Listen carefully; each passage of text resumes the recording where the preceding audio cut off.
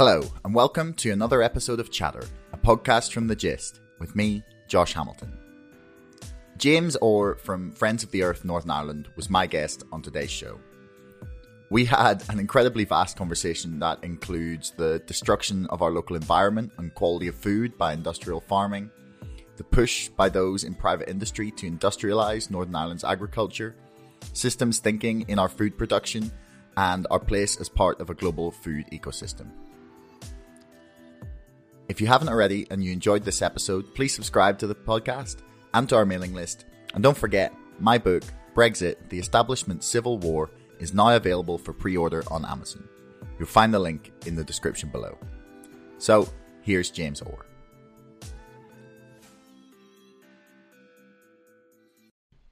Fantastic. Okay, so James, it's a pleasure to have you on my show. Thanks very much for agreeing to chat to me. Great, absolute pleasure to meet you, Josh, for the first time. Thanks for the invite. Yeah, well, I mean, maybe at some point in the future we'll get to meet physically rather than virtually. But that'd be nice, wouldn't it? Well, maybe by the time this goes out, we'll be moving towards that sort of thing anyway. But I wanted to talk to you about your work at Friends of the Earth. So why don't you tell me a little bit about how you first got involved with Friends of the Earth? Yeah, certainly. So I suppose I'm a bit long in the tooth. I've been around environmental stuff generally for many, many years. I'm a bit unusual because I don't like the term environmental. I always say I'm work for Friends of the Earth. I'm passionate about saving the earth and saving the people on the earth, but I don't like to call myself an environmentalist. And I suppose that's because of my background. I worked for local government for a while. I've worked in as sort of a lawyer. I've tried to set up some businesses, I've worked in bird conservation, I don't have a particularly varied background, but I think what it's taught me is that all the world's problems are totally interconnected and that we need to develop new ways of imagining the world. If I can get this quote right, it's from a guy who's a systems thinker called Gregory Bateson, and he was a real influence on me, when I started reading about his work and other people like Schumacher, E.F. Schumacher as well, who wrote the book Small is Beautiful. But what Bateson said is that all the world's problems are basically as a result of the difference between how the world works and how people think. And I think what that means for me is that we need to be developing new ways of thinking that are based on complexity thinking, based on complexity theory and systems thinking, and recognize that everything is totally interconnected. And I suppose the subject that we're talking about now is one of those very specific areas that, something goes into the food chain one end and all sorts of strange thing comes out the other, So we need to be thinking, I think, generally as people involved in sort of progressive movements about how everything is not just connected, but how we need to build relationships that build other relationships as well. Ecology was the science that taught us that everything is totally and inextricably interrelated. And I think in some respects we may have forgotten those principles. And that's been a sort of burning interest of mine for quite a number of years, That's a really, really, I love that you start with talking about how interconnected all of our world is when we're talking about food and about agriculture. Before this summer, when I read Sitopia by Carolyn Steele, I really didn't properly appreciate just how interconnected food and agriculture is with the entirety of our entire world and economy and social life and culture. And the book really made me appreciate just how connected all those things are. And she put it very simply. She said, food is life. And it literally is. We're literally putting the things that keep us alive into our body. And a lot of people maybe don't even consider what they're putting into their mouth has come from anymore, compared to, I just feel like there's a real disconnect between our food and where it comes from. And that kind of is probably, I don't know, a great way of, or the disconnect there is what we're missing in our understanding of yeah, just how to reimagine the world, as you say. Um, but so where did your interest first come? Where did your interest first come from in trying to imagine everything as like a large complex system? Like when did that first, I don't know, come across the table at you?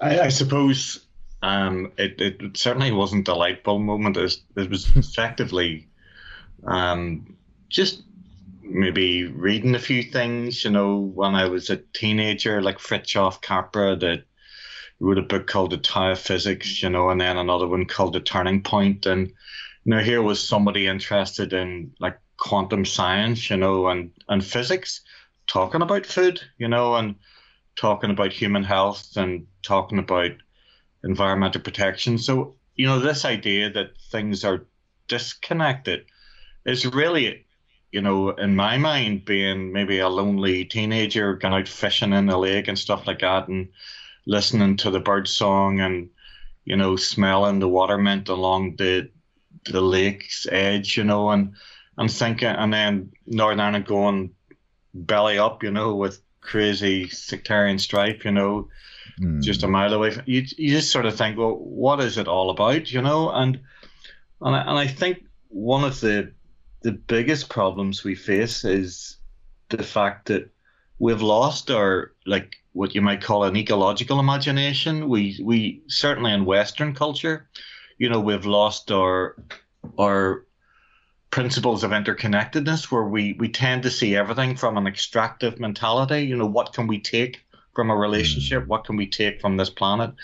Instead of viewing the world as a relative and as a friend, we tend to view it as something to exploit. And I think, this idea of disconnection is very much a very recent phenomenon. It's certainly not part of older cultures within these islands. It's certainly not part of many indigenous cultures across the world. And I suppose I can't help feeling that where I live and work, I love the place where I live. I love Strangford Lough, and I love getting out there, and, I feel part of it, and, I want to do my best to try and make sure that it exists and it flourishes and it evolves. And I think as well as that, studying law and studying the planning system over many years has really got me to think again that, our whole basis of this edifice of current civilization is based on property law, is based on the fact that,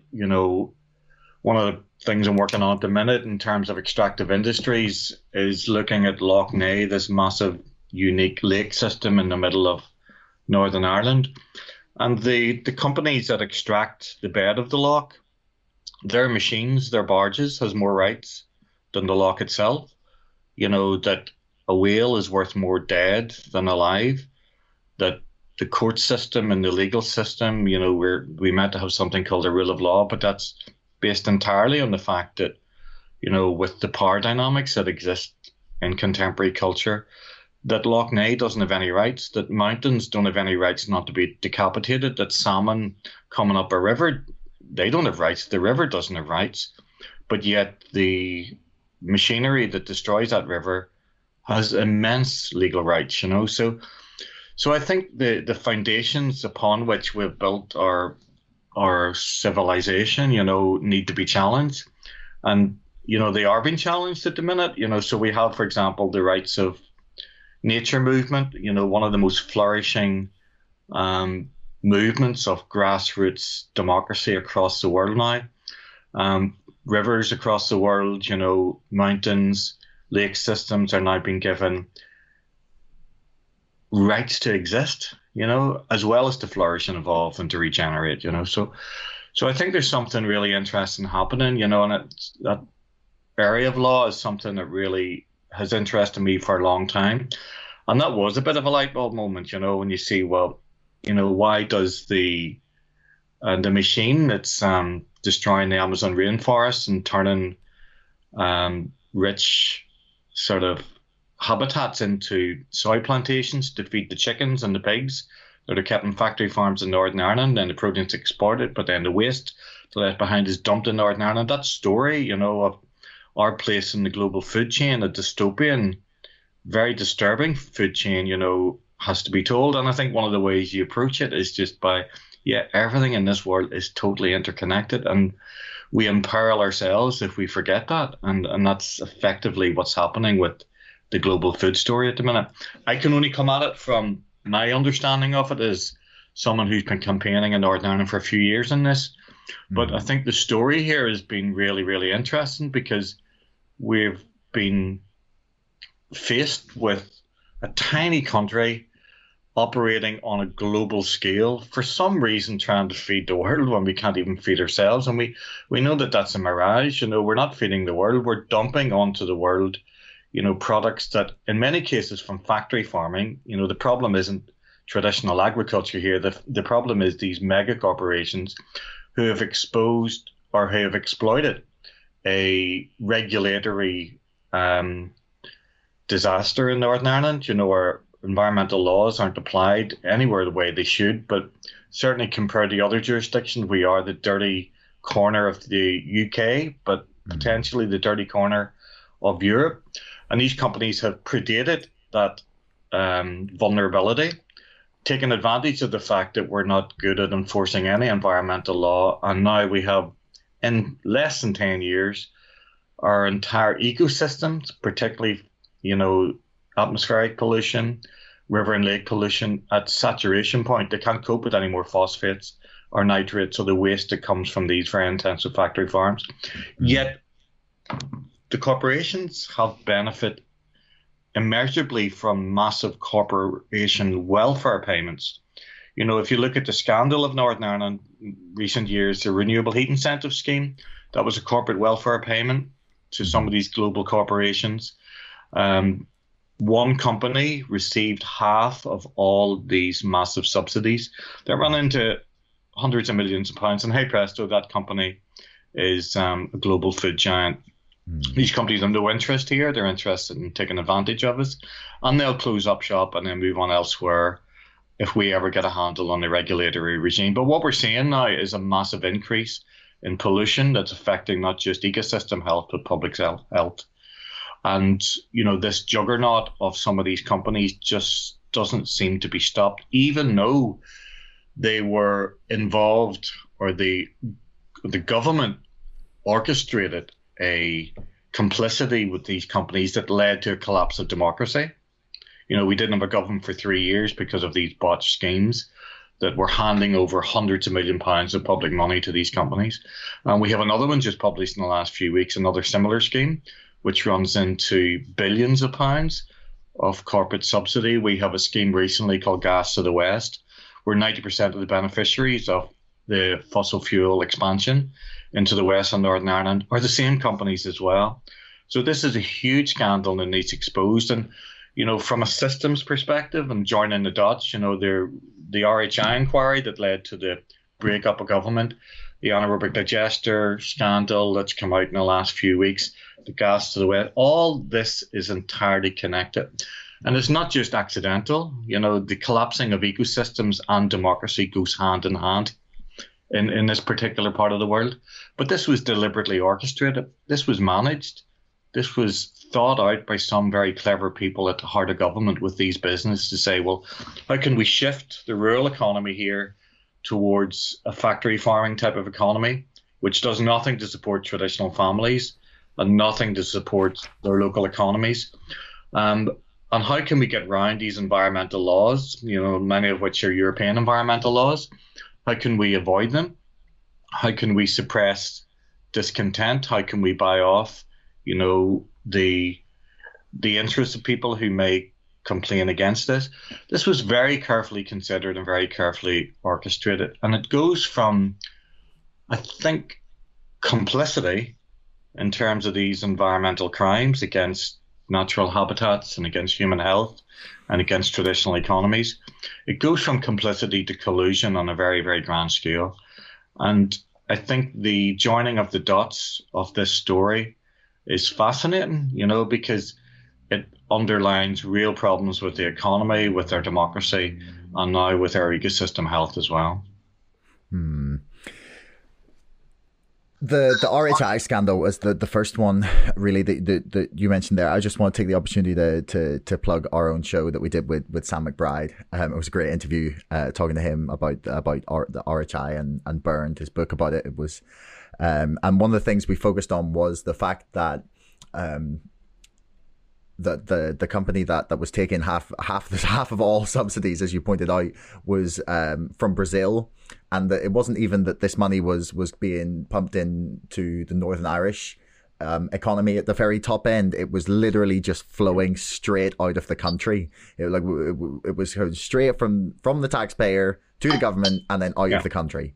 Like it was not going back into the local economy at all. It was just all the profit was just being like shipped straight out of the country, which is honestly for me one of the most tragic parts of it, because in the smallest win possible, I was hoping it's like, well, if this money is at least gone out and been given out, and we have no way of protecting it. Maybe at least it's in Northern Ireland, and some nice hot tub dealers will get like a big bump in their business, or I don't know,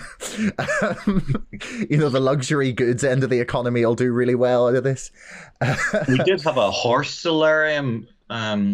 I never knew what a horse solarium was, but like a sauna for a horse. Yeah, one of those benefited from one of these so-called green energy schemes, And by the way, there's nothing wrong with anaerobic digestion or biogas in itself. That's not the issue. It's how these technologies, which we need to get ourselves out of the climate crisis, have been corrupted by a system that was sustaining an unsustainable type of economy. But it was also I think it was a Ferrari showroom as well, and the Boucher Road in Belfast got one of these schemes as well. And when we have 40% of households in fuel poverty, absolute man.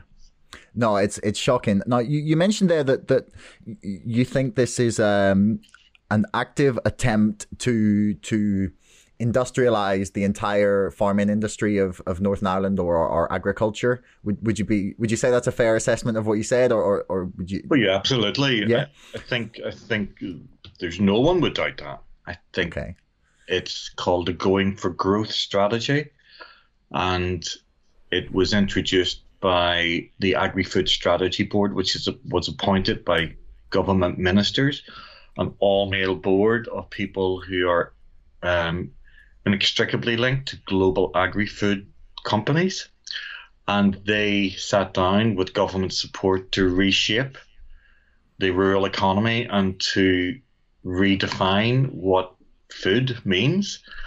The interesting thing you mentioned there, Josh, about Brazil, there was I think it was 6 months profits of 100 million handed over to one of these companies from Moy Park in Northern Ireland recently to global investors. But the problems are also global as well. These just don't cause a distortion in our local market, and problems with the waste not being disposed of properly, or because we have so much of it, our land is saturated and the waterways are saturated. But there's a really unfortunate side effect of this, that these caged animals that now run into farms of 200,000-300,000 birds, for example, in one intensive poultry farm. We're now the epicenter for intensive pig production across Europe. One of the elements of the Going for Growth strategy is resulting in the same amount of waste that London produces from its sewage system from the factory pig farms, yet there's never been any provision made to deal with that waste. So imagine dumping a city the size of London. This is Victorian, you can imagine problems of dysentery and typhoid and cholera, and and that led to public health acts in Victorian times. But the same situation is happening here. The equivalent amount of filth in these pig farms represents a city of 10, 12 million people of London, going into a population of 1.8 million in a tiny country where nitrates and phosphates are already an endemic massive pollution problem. But the other element of this was the importation of soy from South America. So the savannas and Tropical rainforests were being destroyed. Indigenous people were being displaced, are being displaced to grow this food, this protein, that then is shipped all the way to Northern Ireland. The profits are funneled out to offshore bank accounts. A lot of the protein is funneled out elsewhere, and we get left with the toxic filth. You know, it is what we call Northern Ireland's dirty secret. And this is what happens when these companies come in and take advantage of lax regulation and a government that doesn't seem to want to enforce its own laws. So the situation is huge, it's massive. And what you said is absolutely true, that this was a deliberate strategy to industrialize Northern Ireland's food industry. But I think it was more than that. It was almost an embarrassment of our political culture with what's going on here, taking advantage of a very fragile peace process and saying, we have made it now on an international stage. We can go to Brazil and concoct these amazing deals with these global corporations. What they haven't realized is that, you know, that these companies are not interested in Northern Ireland, that there's no real respect from them for how we have traditionally managed our land and grown some of the finest food in the whole of Europe, and that they'll be here one day and gone the next. So in an attempt to, I think, give us some degree of pride that, you know, Northern Ireland's a small country, can play its way in the global stage, we have effectively sold the family jewels, you know. And one of the things that people come here, you know, they're impressed by not just the quality of the environment here, but also the diversity of it. You know, we've got mountains, we have lakes, we have rivers, we have interest in early Christian heritage, we have fascinating archaeology. We have a whole mixture of different places within a very short period. You can really get a fantastic, you know, holiday in such a tiny place, even 3 or 4 days, you know. But you know, that comes at a cost, you know, because, you know, these systems are also very fragile. It's a very wet country. It's a country that's got lots and lots of different water bodies that are very susceptible to pollution. And it's a very busy place as well. It's very hard to go anywhere without seeing a rural settlement or a rural business. And of course, these businesses rely on people, and these people are now susceptible to a lot of the health risks associated with some of the pollutants, particularly ammonia pollution as well. It's gone off on the Richter scale here. 95% of all protected sites are now exceeding the level at which damage occurs. And these sites are being irreversibly harmed because the pollutants are just so insidious. Some of them, like phosphates, get locked into the ecosystems for years. And of course, you know, when you mix nitrogen dioxide from, say, car exhaust fumes and ammonia, you get carcinogens as well. So we're seeing a rise in premature deaths from respiratory diseases and other diseases caused by these industries. And what's going to happen in 5 years' time? These industries decide to move on elsewhere. The toxic filth is left behind, and the liability, you know, not only do we pay them colossal sums of money to come in here and bend our rules to facilitate them, but we're going to be less with the toxic residue. It just is completely the wrong model. It's a model that needs to be ditched. And we're fortunate as well is that we have an emerging food culture, you know, a wholesome food culture, where people are respecting the animals, where there's much more interest in plant-based diets, for example, in Northern Ireland. Farmers markets are taking off again. St. George's Market in Belfast is one of the finest markets in Europe. And we're seeing fantastic examples of, you know, new vibrant local economies. But behind this is the spectre, is the monster of the going for growth strategy in these corporations, these predatory corporations. And that's what we've been focusing on, to try and get a moratorium on new factory farms coming into Northern Ireland, with some degree of success as well.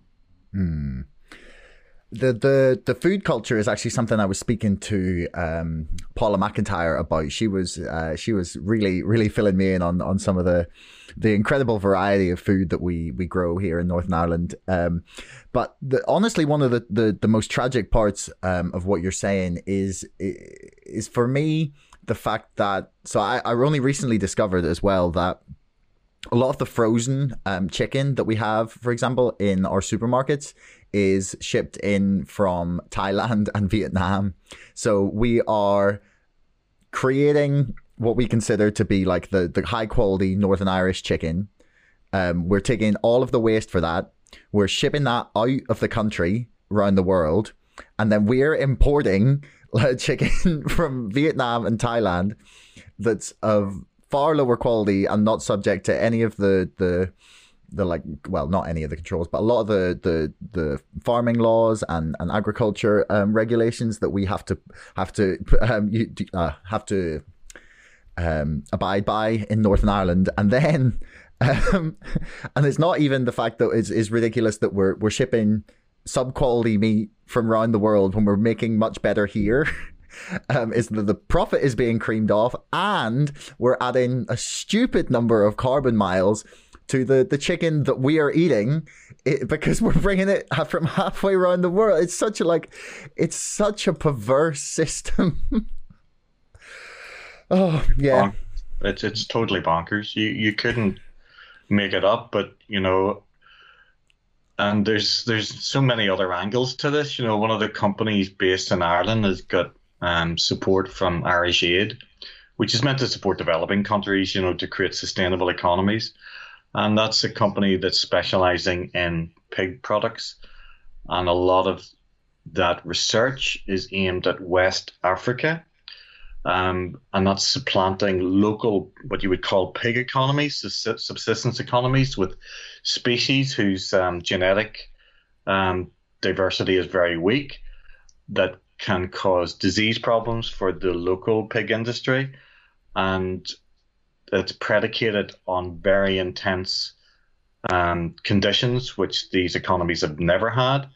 And we're supplanting with Irish Aid money these traditional forms of agriculture that have supported families and communities for thousands of years with, a fly-by-night industry which is involved in destroying habitats across the world. And what's it about? It's sheer profiteering. It's nothing else. It doesn't make any sense. It doesn't make any sense economically or environmentally or health-wise or in terms of, supporting local cultures. But yeah, that's the bonkers system that we're in. Fortunately, you have to temper that with the Paula McIntyres of this world, who's just been a cheerleader for real food, proper food, wholesome food, supporting local businesses, supporting local industries. And they're beginning to flourish. They're beginning to flourish more under the lockdown. I guess it's because people are not traveling as much, but also people now realize their health is their wealth. And you don't want to be eating a lot of this factory produced material. It's not food. Whatever it is, it's not food. A lot of this stuff is pretending to be food, but it's not food that sustains communities or sustains the human body. So, we're in a really interesting time. We have an emerging new food culture at the same time as we have these extremely hegemonic companies who have no other interest than to extract what they can and to leave the mess behind. And that's where government comes in, isn't it? That's where you expect leadership. That's where you expect, decisions to be made at a strategic level as to what type of food and what type of agriculture do we want in the future. And that's a debate that's raging at the minute. So when a lot of groups get involved and my goodness, we see this massive pig factory coming into our community, you can't live where these giant factories are going to be put into your community against your will. And then they start asking questions, why is that law not applied? Where is this company's profits going to go to? Where do they get their foods for these captive reared animals? What's the destructive process? And through those questions, we're beginning to see the emergence of what's really nice as well, cross-community campaigns happening at a local level, and a real renaissance in people, taking into their own hands the need to hold politicians to account. So we have some of the most tenacious, interconnected, and vibrant community groups now who are moving from local opposition to a particular, say, giant pig factory owned by one of the big firms, or and moving into the consciousness change, what type of society and culture do they want in the future? And also in the structural change as well. Well, how can we better hold our systems to account, be it through judicial review or the enforcement of existing laws or better laws as well? So people are approaching this in a very interesting way. It's not just, I don't like this particular pig factory in my community. They're asking questions is, why did this happen in the first place? How is this allowed to come into my community? And what are the forces behind that? So whilst these are quite frightening prospects for local communities, and we've seen that in the evidence of gross atmospheric and wetland pollution, we're also seeing at the same time an emergence of accountability mechanisms from the bottom up, where communities are asking the right questions and holding politicians to account. Because, you've read Burns, the book by Sam McBride. You're obviously very well aware of how this has happened in Northern Ireland, but these are dramatic problems at a local level, and it's through local opposition that we're also creating the conditions for a better food culture. Because you can't simply rely on the beautiful markets and small artisan producers if you've got these monsters in the background completely changing the economic and fiscal landscape of food production here. No, I couldn't agree more. One of the biggest things about the factory farm debate is that, for me, the most striking thing isn't that people ignore that it's bad for our environment or bad for the animals. It's that's really bad for us. Like that, like for the most selfish person in the world, that should be easy enough to understand. Like for example, I know that grain-fed beef, for example, have basically like a permanent case of indigestion, and it releases like toxins into their blood, which antibiotics are then used to suppress. But it means that the meat is filled with omega-6 fats instead of omega-3, which would be what you would get with pasture fed or just grass fed beef. And if your system is overwhelmed with omega-6 fats, then it absorbs less and less omega-3, which is really important for vision, for brain function. Like it's super important to living a healthy life. And just at that very level, it baffles me that more people aren't opposed to it. But something you mentioned there is something I've been hearing and sort of thinking a lot about, is that everything starts in the fight back at a local level. I was wondering if you think that we've hit the peak of globalization in terms of our supply chains and our more specifically our food supply chains. Like, do you think we've actually like hit the biggest contraction it's going to get in terms of like how dispersed our food production gets? And we're going to sort of see a pushback now that's starting with, as you say, like artisan farms and sort of small local farmers markets. Do you think we're heading back in the right direction? Probably, maybe thanks to COVID a little more, with everyone getting a little more protectionist. Yeah, I think the writing is on the wall for this particular model. It's a highly egregious model that intensifies not just the conditions within which animals are kept particularly, but also it intensifies capital in very narrow sectors. And I think we're seeing the beginning of the end of it. They're not going to go out without a fight. Also, these industries are very high carbon. They're very dependent on fossil fuels. 27% of all greenhouse gas emissions in Northern Ireland comes from agriculture. It's the biggest single emitter of greenhouse gases, even more than energy production and transport production. So with a climate act coming into Northern Ireland in the next few years, these industries will have to phase out. It's simply not possible to run this type of global food chain system without compromising the health of our atmosphere and ecosystems. So it's not sustainable on all sorts of levels. We also still have in Northern Ireland, but particularly in other countries as well, very traditional forms of agriculture, brilliant grass-fed beef, brilliant grass-fed sheep, Some people still holding on to small units of eggs. Very close to where I live, something fascinating has happened in the last 5 years. I can get my eggs from someone who sells them on the side of the road with an honesty box, and they're absolutely wonderful. And I wouldn't say it's queued out, but there's always somebody there trying to get some. There's someone also out the road who just retired from politics and started growing amazing vegetables, pretty much on an organic basis. About a mile from him as well, there's another food producer, a really, really great producer of artisan rare breed pigs. They produce the most amazing pork products. And these are located just by chance, almost. But it's almost a symbol of the way things are going to go in the future as well. I can get my apples and get my eggs and get meat if I want, all within a mile of each other. I can nip out on the bike and do it, It is just remarkable.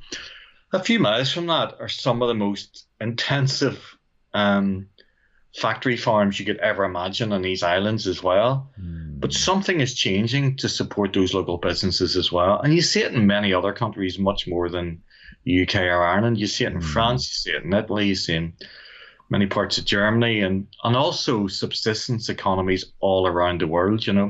There are maybe 1 billion people in food cooperatives across the world at the minute, producing very energy efficient food of extremely good quality that are selling locally. And so, there's a myth that efficiency is created by some of these big corporations. The most efficient food production systems are the localized ones that rely on regenerative organic farming.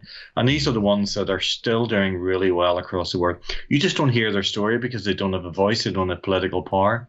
But that is the way in which things are inevitably going to go. We're going to have better food, we're going to have healthier children, we're going to live longer, we're going to taste better food, we're going to enjoy supporting local communities, and we're going to say goodbye to these multinational corporations. I mean, I think one of the greatest things that the hipster movement ever gave us was making local food cool again. But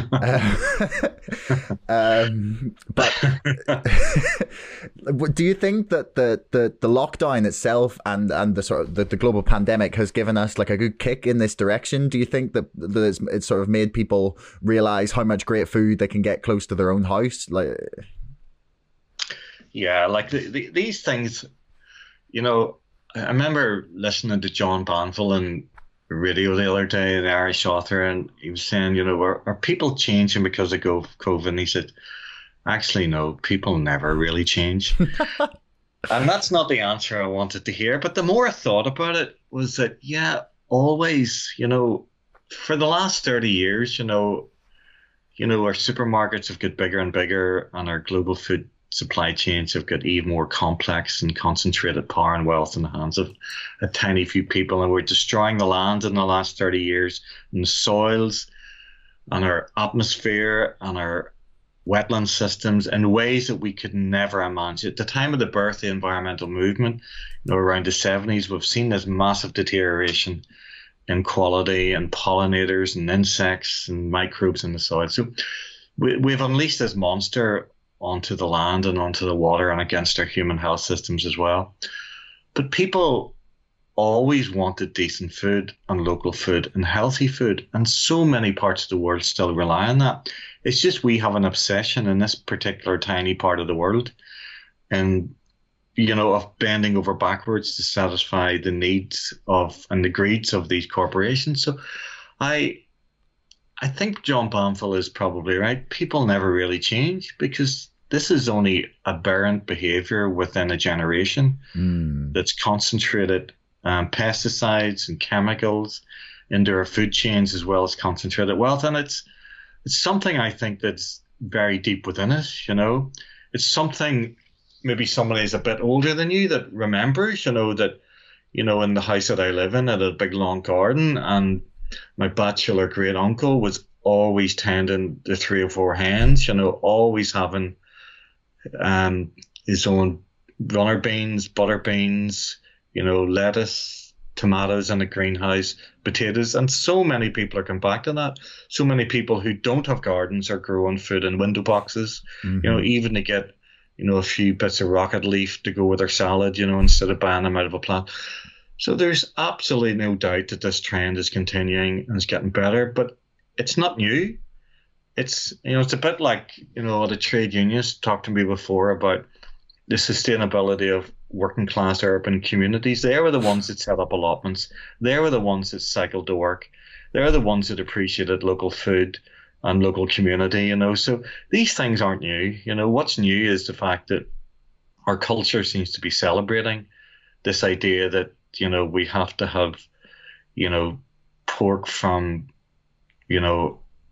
10,000 miles away or chicken from 5,000 miles away and import everything from countries, that's causing massive pressure on and drought on ecosystems. This is only aberrant, recent behavior, So, yeah, John Banfield, I think people don't really change. They really, really understand that what goes into your body is probably one of the most important things that defines you as a human being, and this stuff, as you say, is as bad for nature as it is for the human spirit and the human body.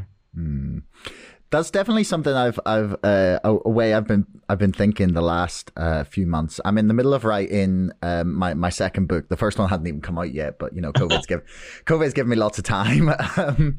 But one of the themes I'm really I've been exploring in some reading is the idea of rehumanization, so that we have just in the last 30 or 40 years really lost our connection with things that we need really deeply in our I don't want to say soul, but really in our body and our brain and our very evolution craves, social contact and interaction. That's a big one that we've lost, obviously, especially at the minute, but it's something that was already disappearing with people becoming more isolated because of just the way our entire society seems to be drifting and everyone being absorbed in their screens, and the sort of rehumanization of discovering the joy of growing something out of the ground. One of the ones that is really entertaining me is my best friend has started growing avocado trees from his little seeds that he gets in the avocados.